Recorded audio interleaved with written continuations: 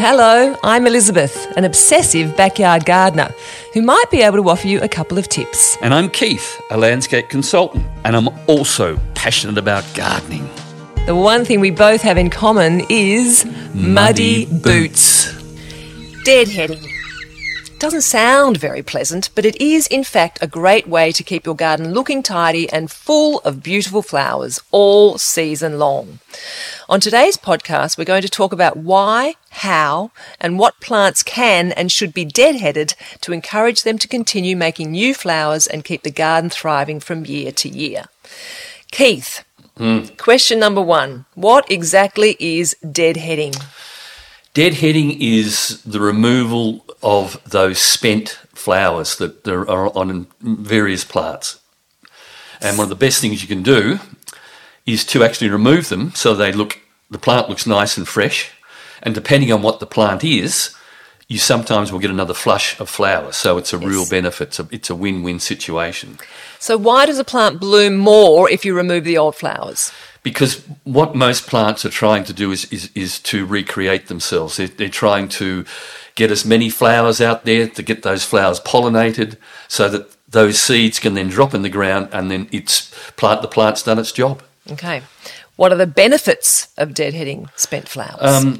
Taking the spent flowers off puts, depending on what the plant is, can put a lot more effort and growth into new foliage and new branches and a better root system and a better vigorous plant. So there's just a few little tips. And more flowers. And more flower, depending on the plant. Yes. I mean, you can deadhead a camellia and generally that's done. You can deadhead a wisteria and that's done and dusted as well. But there are lots of plants that if you do, the more you prune, the more flowers you get. The longer period of flowering that you'll get out of it. And the one that comes to mind, of course, is the perennials.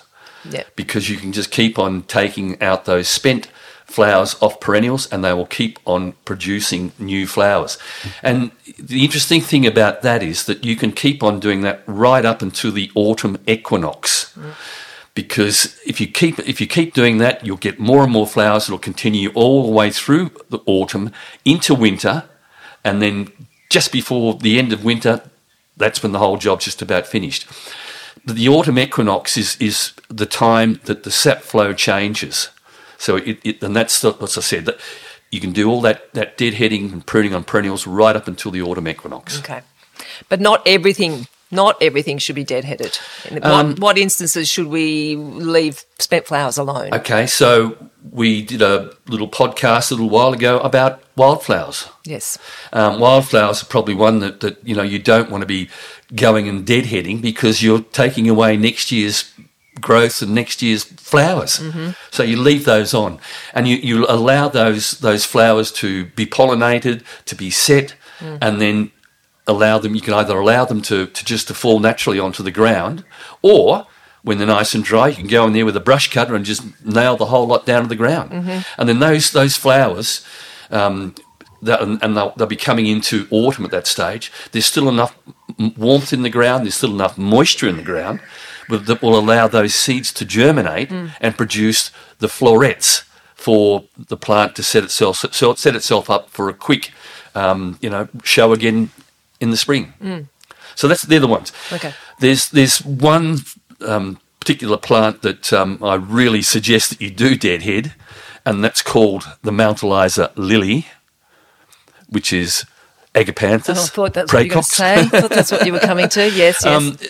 That is a that can be a real weedy pest. Yes. So if you've got any plants that can become weedy, and there's plants like euphorbias, they can become very, very weedy as well. Not all of them, but some of them. It's always best that you go and remove the spent flowers on those plants before they get to the stage where they can drop and then just colonise the whole take over district. The garden. Yep, exactly. So they're the ones that you really need to be looked after environmentally. Okay, but there are lots of plants that produce decorative really decorative decorative flowers throughout the year. So, it's good to hang on to those as well through winter because they are so pretty. So, it's an aesthetic thing as well as a necessity for some plants as well. Exactly. And I guess while I'm sitting here, the one plant that just springs to mind, which just looks absolutely spectacular, dried, is the alliums. Yes. We've got a nice big bowl of dried alliums at home.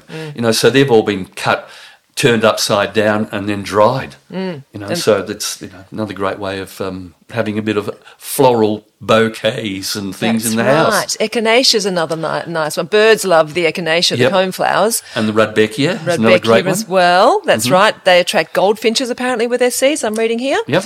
And which is crucial food for them in winter. Exactly. So you've got to hang on to some of these things. Okay.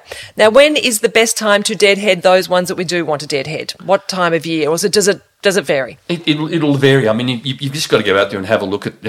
Middle of winter, you might have your camellias all out there. So you go out and you would deadhead those. It tidies the plant up. Azaleas are another one, and that's one that you really need to look out for deadheading because the problem with some azaleas is that they can get a fungal disease on it, which is a petal blight. Yes. And those flowers will rot and they look absolutely unsightly. So just to go out there with a little bag and just pick them off, chuck them in the bag, and away they go, So it's an ongoing activity, really. Just keep an eye on everything. Yeah. And there's another one that I wouldn't deadhead, and that, of course, is the hydrangeas. No, got to leave them. You've got to leave them because they have absolutely. this wonderful show of colour that just runs for months and months and months. I can remember getting handfuls armfuls of yours from the other place for Leslie because she just absolutely adores dried hydrangeas. Yeah, I know you do. Got a few more. Now, what is the best way to remove a spent flower? Is there a knack? Is there some sort of special? Not really. I mean, it will depend on the plant. You just pinch them out. Snap it. Just snap them off and pinch them out. Yep. Or if they're if it's a bigger flower, you might want to use a little pair of snips. They're also a great way. Okay, and now we should do it. Obviously, again, depending on the plant, we should cut it just above the first set of full, healthy leaves. Exactly. Is that right? Yeah, and that's very important. For instance, if you've got things like grevilleas or leucodendrons or leucospermums or proteas, you've got to be removing the spent flowers on those not too far down the branches, because if you go behind, say, the last 4 to 6 set of leaves on any of those particular plants, they will die. The whole plant will just die off. Oh, wow. Yeah. So deadheading those takes a little bit of research. So, and this is we're giving you the research right here and now. That's why we're here. That's why we're here. So think about that. And also, we should always check plants carefully to be sure that no flower buds are hiding, because sometimes they can be hiding amid the faded blooms. That's right. And then you lose all of those as well. So you've just got to go through very carefully. Yes. Put a pair of glasses on, like I do now. Yeah, that's like we all do. As I was going to say, to deadhead plants with thick, because there's, many plants have thick, tough or stringy stems, you need to definitely use secateurs for that. On most plants, trim away the spent flower, cutting back to just above the next bud or leaf of the stem. So there are... Or above the nodes, yep. Yes, okay, fantastic. Now, it's really just a matter of keeping a regular eye on the garden to check for any deadheading that needs to be done. It's definitely not a difficult job to do. It's quite easy. It's quite therapeutic in a way.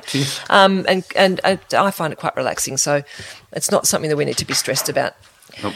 Okay. Can you give us a few examples of plants that benefit? What have you, things like, you've mentioned the alliums. No, don't cut the alliums back. You've mentioned the grevilleas and all those sorts of things. Yeah. What else is there? I've got a little list here. Do you want me to go through my list? Or okay. We've got Achillea. Yes. Astilbe, which I've just got to know Astilbe, and they're gorgeous. They are superb. Yes, yeah. So, lovely thing.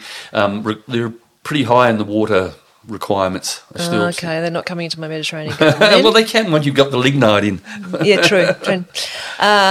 Geraniums. Yes. They can be cut back quite hard because they'll come again. They do come back. I've tried to pull them out of here and they keep coming back. Yeah.